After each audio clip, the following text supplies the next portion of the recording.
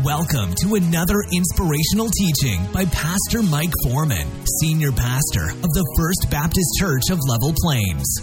For more information about Pastor Mike and the church, please visit our website at www.fbclp.life. Let's join Pastor Mike now as he shares from God's Word.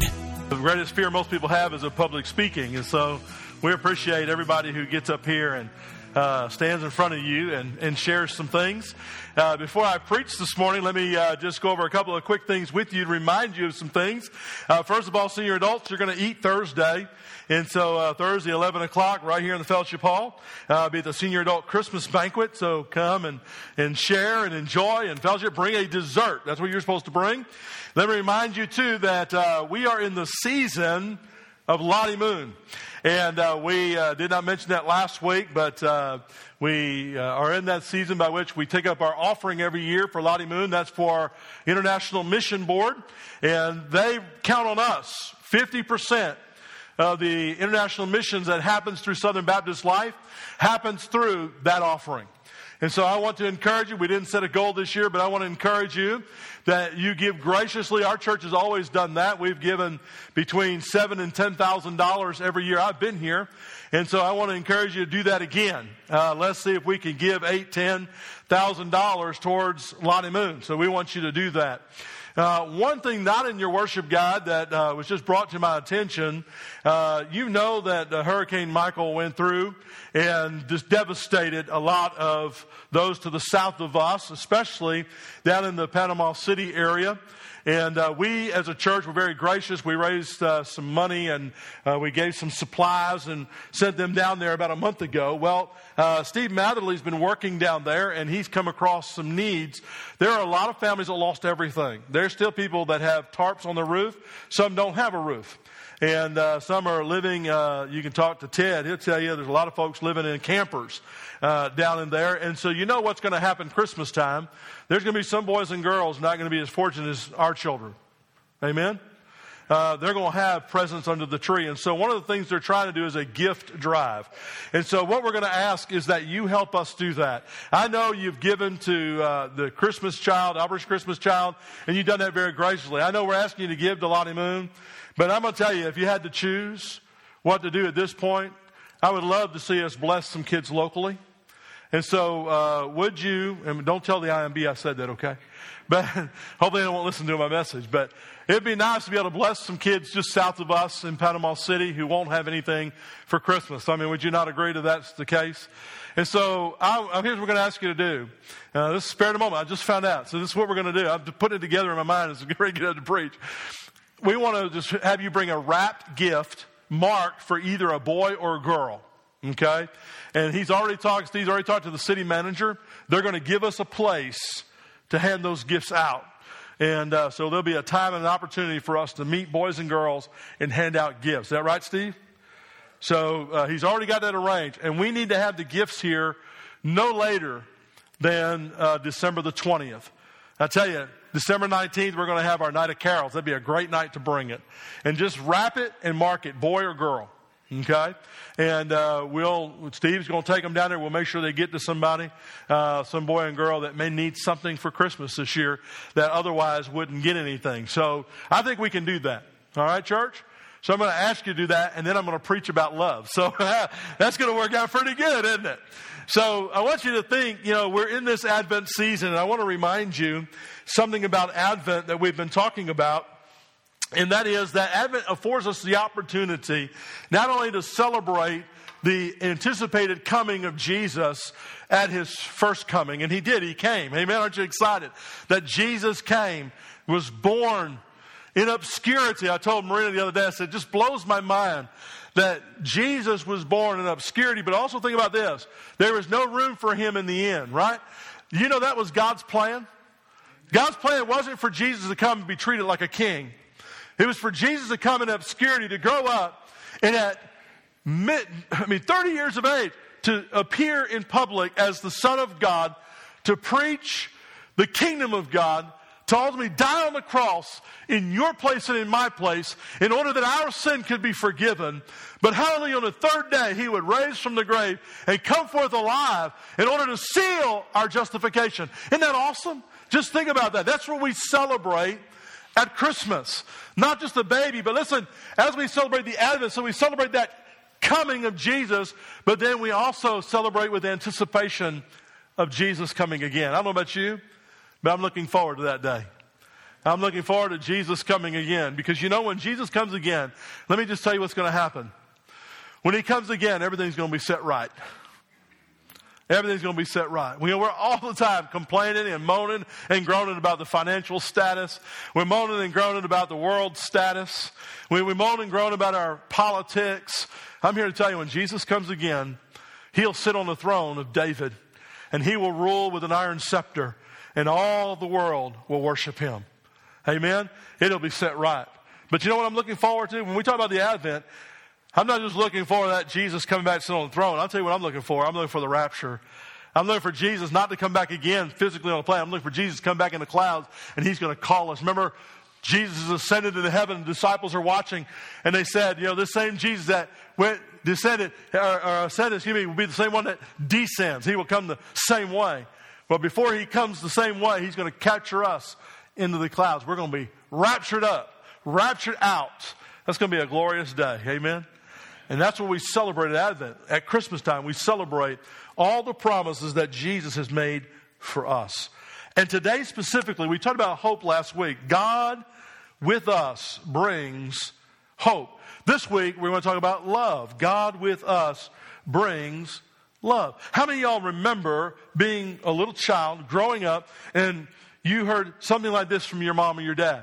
If you can't say anything nice about anybody, don't say anything at all. You know, y'all remember that.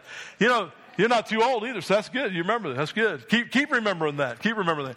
So the other thing that we grew up knowing, not just that, right? If you don't have anything nice to say, don't say anything at all. But we also heard about this thing called the Golden Rule. Now, I grew up in a family that didn't go to church, but we still understood the Golden Rule, right? Do unto others as you want them to do to you, right? Actually, here's how Jesus said it in Luke 6, verse 31. He said it this way: and just as you want men to do to you, you also do them likewise. How do you want to be treated is what he's saying. And you know, really, in all honesty, that thought, that golden rule was not totally new at Jesus. Not that Jesus stole it from anybody, but Jesus, in a minute, we're going to talk about that. But that golden rule actually, 500 years earlier before Jesus, was a guy named Confucius. We've heard of him, a Chinese philosopher. And here's what he said. He said something similar. Listen to what he says. He says, do not do to others what you wouldn't like done to you. Think about that for a minute. There's the negative side of it. Don't do to others what you don't want done to you. Now, that's easy. Man, that is so easy. I can do that sitting at home. Amen? I mean, I really can. I can be at home and I can not do to other people what I don't want done to me. Amen? I mean, honestly, I can do that, right? I mean, basically, here's what he's saying. If you don't want to be gossiped about, then don't gossip about people. Amen? You get it, right? I mean, so if I don't want something to happen to me, I'm certainly not going to do it to other people. Because what? In America, turnaround's fair play. That's what we say, right? What you sow, you reap. But Jesus, when you think about what he says in Luke 6:31, he sort of takes that idea, he takes what most common people would say the golden rule is, and he sort of flips it on its head, because here's the reality. When you look at Luke 6:31, look at it again. Put it back on the screen. It's still there. Good. Listen to what he says again. And just as you want men to do to you, you also do likewise. See, that requires something of me. That doesn't require me to sit at home and do nothing. What Jesus is calling upon, what Jesus is asking me to do in this golden rule, is to be proactive. That is, that I am to be looking to do to other people what I want done to me. Amen? So where Confucius is negative, don't do. because you wouldn't want it done to you. Jesus is proactive. See, Jesus is requiring us to do something. It is a command. It is something that is what we would call an imperative. It is something that Jesus is telling us. Listen, if you're going to be a follower of Jesus Christ, if you're going to be a true disciple, then you ought to be actively looking to do to other people what you want done for yourself. For example, how many of y'all in this room need encouragement? Amen. We've had a long week. You know, you ever had one of those long weeks? We were scheduled to be in a courtroom on Thursday, and we anticipated, and up to the last minute they canceled on us. And then on Friday, I got a phone call, and my daughter's car broke down. Can I get an amen? You all relate to that kind of stuff? That's just life, right? That's life. That's not the devil. That's just life. Life happens that way. And, you know, I'll just be honest with you. I got to bed about midnight on Friday. I did not sleep good. Got up about 6:30 on Saturday so that I could go and get this car fixed. And it was all the way in Dothan. Couldn't break down at home in the driveway. You know, got to break down somewhere else. You know how that is, right? You know, so I was a little discouraged. I was just beat down, tired yesterday. And so I went to Dothan early, and we got the car fixed. And then Marina had a doctor's appointment in Dothan for her eye exam. And so she's like, well, I'll just meet you in Dothan. We'll just stay in Dothan. So I stayed in Dothan, Steve, all stinking day yesterday. And I was tired. You know, and I didn't get a single cup of coffee until about 3:30. David, it was rough. I couldn't even put my words together, brother. You understand that, don't you? Amen. Listen, I needed some encouragement. Many of you sitting in this room have been through much worse, and you need encouragement today. Can I just tell you that encouragement is found in Jesus Christ? Can I tell you, but encouragement should be coming from the lips of his people. See, we ought to be looking. We know we need encouragement, then we ought to be looking to encourage other people. We ought to be looking to encourage and to love and share the gospel with those who are in need. That's what Jesus is calling on us. That's what Jesus is asking of us. That's what he's saying there in Luke 6:31, that we need to make the difference. And the difference is going to happen when we proactively pursue to make that difference. That's what love does. So how do we do that? How can we actively pursue that? How can you and I, as just human beings, how can we do that? How can we put the focus out there with other people? Well, I think Jesus gives us the answer in Mark 12.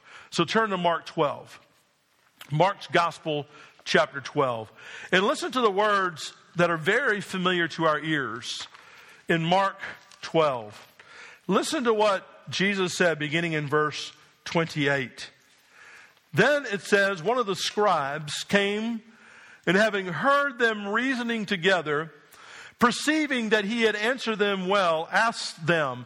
Now Jesus is in, Mark chapter 12 is the chapter where the religious leaders are trying to test Jesus. They are in this mode of seeing if they could catch him doing something wrong or say something wrong so they can bring some criticism. And so he's already been tested by the Pharisees. And then he's tested by the scribes. And then he's tested by another scribe, a lawyer. And he comes up to him, and it says in verse 28 that this guy comes up and he says to Jesus, which is the greatest commandment of all? Now, you're familiar with this, church. You ought to be. It's our mission statement. Notice what Jesus says in verse 29. He says, the first of all the commandments is this. Hear, O Israel, the Lord our God, the Lord is one. And you shall love the Lord your God with all your heart, with all your soul, and with all your mind, and with all your strength. That's the first and the greatest commandment. Verse 31, and the second is like unto it. That is, they're co-equal. That is, that we should not necessarily put one over the other. Because notice how he says it. The second is like unto it, you shall love your neighbor as yourself. He says there is no other commandment greater than these. Think about that for a minute. Nothing greater than these. What is God expecting of us? Jesus quoting, by the way, the Pentateuch, which is the first 5 books of the Old Testament. As he is quoting it, he goes into Deuteronomy chapter 6, and he quotes there what we would call the Shema. The Shema was a Jewish saying that was extremely prominent, and it had to do with worship.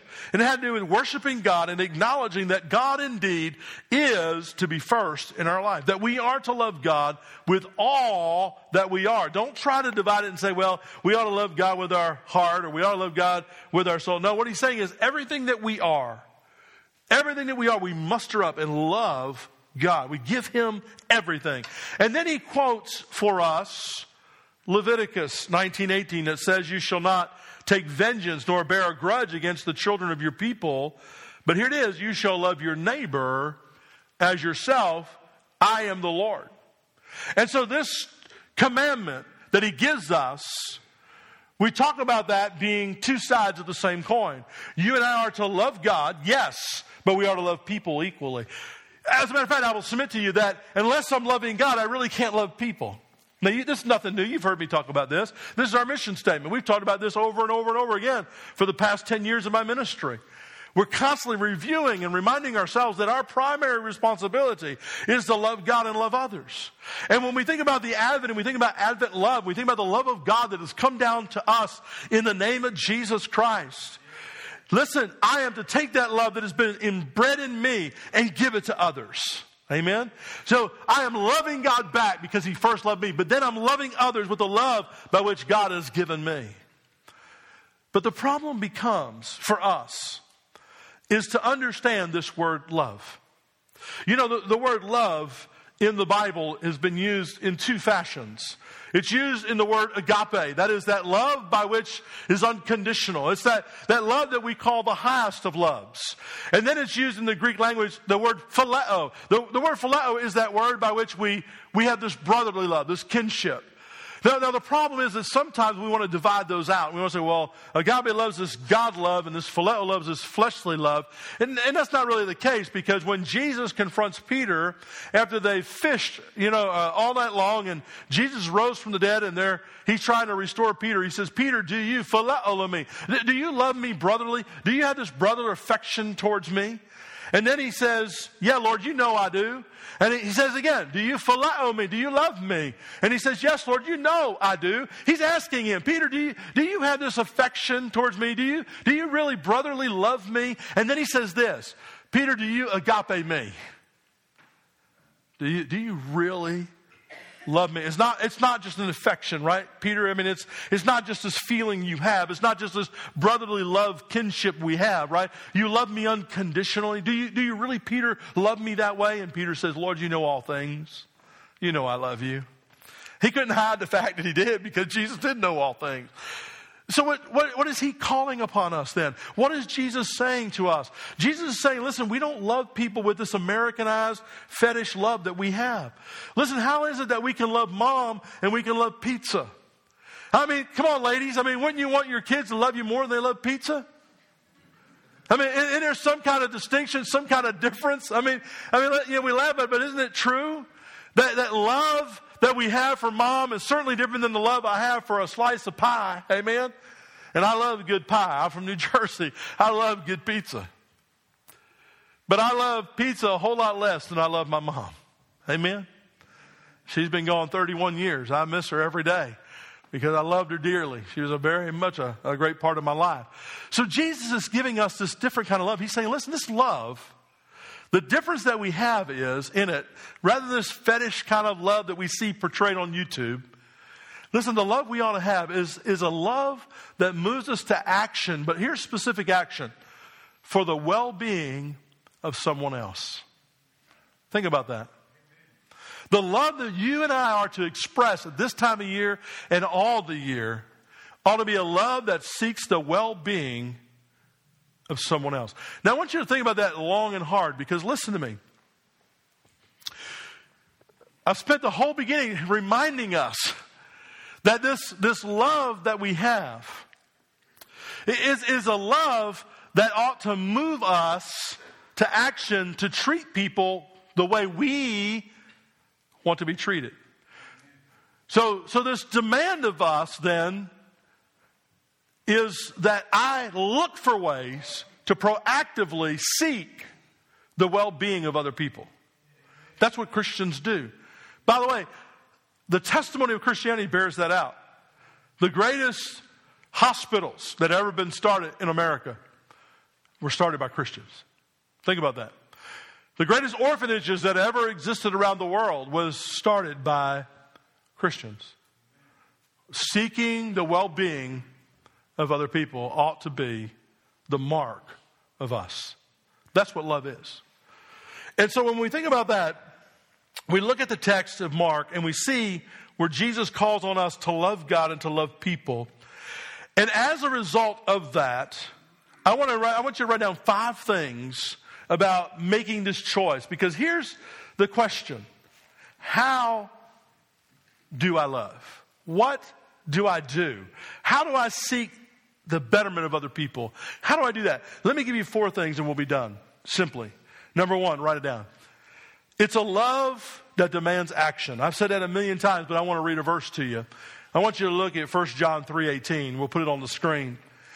Listen to what John says. John is the disciple of love. He says, "My little children, let us not love in word or tongue." Listen, that means let us not just be a church that says we love people. Can I just tell you, that's easy to do. It's easy for us to put on our website, love God, love people. That's easy to do. It's easy for me to stand in the pulpit and say, let's love God and love people. That's easy to do. It's easy to say. John's saying, let us not just be a church that says that we love God and love people. He says, so let's not just say it. Notice what he says at the end of that verse. He says, but in deed and in truth. See, love is doing something.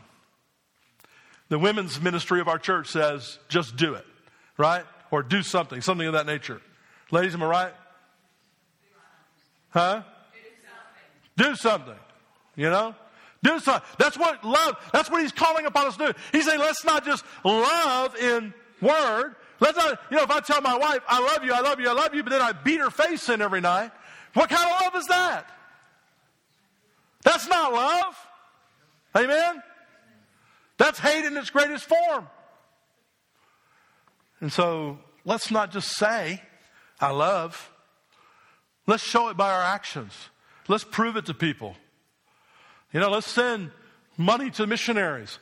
Let's get toys and wrap them up and send them to boys and girls. And let's show that we love. I mean, that's simple. That's easy. That's, something we can do as a church collectively as a whole. But my question is, what are you doing this week to love other people? What are you doing to seek the well-being of your boss? Or that jerk at work? What are you trying to do to seek the well-being of maybe the people that teach your kids at school? What are you doing to show the well-being towards other people? See, not just the ones we love, not just the ones that are around us that we're easy to love, but this demand of Jesus, listen, not only is it a demand in action, but listen, it's also, write this down, it is a love that is unexpected. See, John says to love, not in word and deed. Then Jesus turns around and flips it on his head in Luke 6:35 and says this, but love your enemies. Do good, he says, and lend, hoping for nothing in return. And he says, and your reward will be great. Why? He said, and you will be the sons of the Most High, for he is kind, listen to this, to the unthankful and the evil. Listen, it's unexpected. See, people that hate you, they don't expect you to love them. Think about that. They want you to hate them as much as they hate you. Why? Because that's where people live. Amen? People live in that realm. People don't like each other, and so they live in that realm, and they expect to be reciprocated. If I hate you, if I talk about you, you're going to talk about me. That's supposed to be reciprocated back and forth. But Jesus said, let's stop doing that. Jesus said, let's give them a love that's unexpected. Let's show the enemy, let's show the person that doesn't like us that we love them. Amen? That's hard. Well, that's not easy. It's not easy to love people who don't love you. Amen? It's hard to love the person that's a jerk to you at work. I get it. I've had some bad bosses over the years. Called a deacon boss. I'm just kidding. But you get it, right? You get it. Jesus said, give them what's unexpected. By the way, can you understand that's God's love? God gave us what's unexpected. The Bible says, for the wages of sin is death. You and I deserve death. You and I deserve separation from God for all of eternity. But God gave us what was unexpected. For he goes on and said, but the gift of God is eternal life through his Son, Jesus Christ. God should have banished us from the planet, banished us from heaven, and yet he gave us what's unexpected, his grace. That's powerful testimony, isn't it? And you and I are called to love our enemies. I know it's tough. I've been there. But you know, in the power of the Holy Spirit, you can do it. If you will have God's mindset. And that's what he said, right? He says, for he is kind to the unthankful and the evil.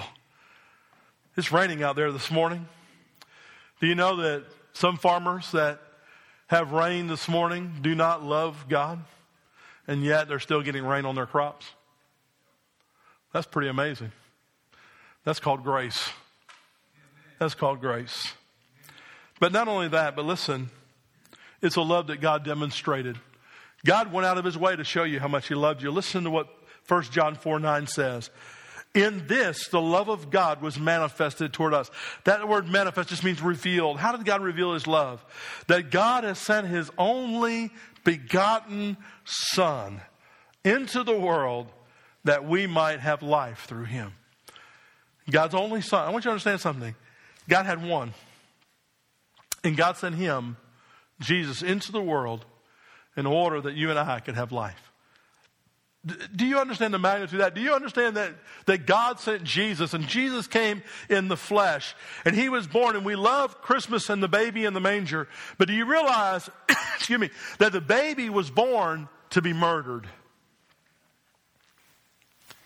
And the thing about it is, not for crimes he did, but all because of our sin. Wow. God demonstrated. How else can God tell us, Marshall, that God loves us than by sending Jesus to die when we were lost and in sin and deserved everything that he could give us in punishment? Yet he loved us. It's pretty amazing. That's the kind of love we ought to give to other people. That's the kind of love that you and I ought to have in our hearts towards others. And you know, when you get the love of God in you, that helps you to love. And that's my last point. It's a love expected out of us. 1 John 4:11 says, beloved, if God so loved us. How did God love us? Well, we just read it. 1 John 4:9. In this love of God was manifested toward us, that God sent his only Son, begotten Son, into the world that we might live through him. If that's the kind of love God has, he says, beloved, then if God so loved us, we also ought to love one another. I mean, it's a given, right? It's a given that if God demonstrates that kind of love, then he expects those of us who have received it to express it towards other people. Jesus said it this way in John 13:34 and 35. A new commandment, he says, I give to you, that you love one another. As I have loved you, there it is again, the example. As I have loved you, that you also love one another. By this, he says, all will know that you are my disciples if you love one another.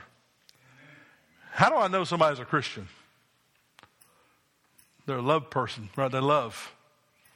I mean, isn't it kind of silly to see Christians who don't have love? Can you really be a Christian and not have love? I mean, can you really be that kind of person? Can you really have been touched to the magnitude of your soul?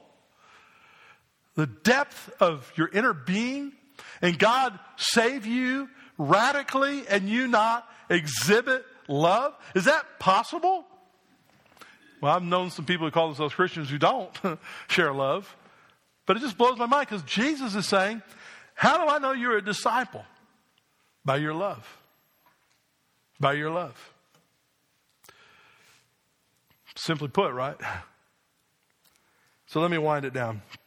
Because I know you're sitting there and you're probably thinking to yourself, you know, what does this really have to do with Christmas or Advent season? Well, talking about Jesus dying on the cross, suffering, shame, and punishment for us, raising on the third day is what Christmas really is all about. We've lost that. We've lost that in the lights, and we've lost that in the shopping. We sort of lost that. We've forgotten, and it's a good reminder for us that what we celebrate this time of year is really the salvation gift that God has given us. Paul calls it the indescribable gift. Can I really explain deeply how much value Jesus is to me? I can't. I just can't. I don't know how to do that. But you know, the manger and the cross are two sides of the same coin. Jesus came, yes, to be born of the Virgin Mary, but he came for the purpose of the cross. And listen, as we celebrate Christmas, that's the love we celebrate. I don't know any greater love than capsulized in this verse. And we'll finish with this verse, John 3:16. For God so loved the world that he gave his only begotten Son, that whoever, that's anybody, whoever believes in him should not perish, but have everlasting life. Let's pray together. Thank you for listening today. And remember, you can find more information about Pastor Mike and the church at our website, www.fbclp.life.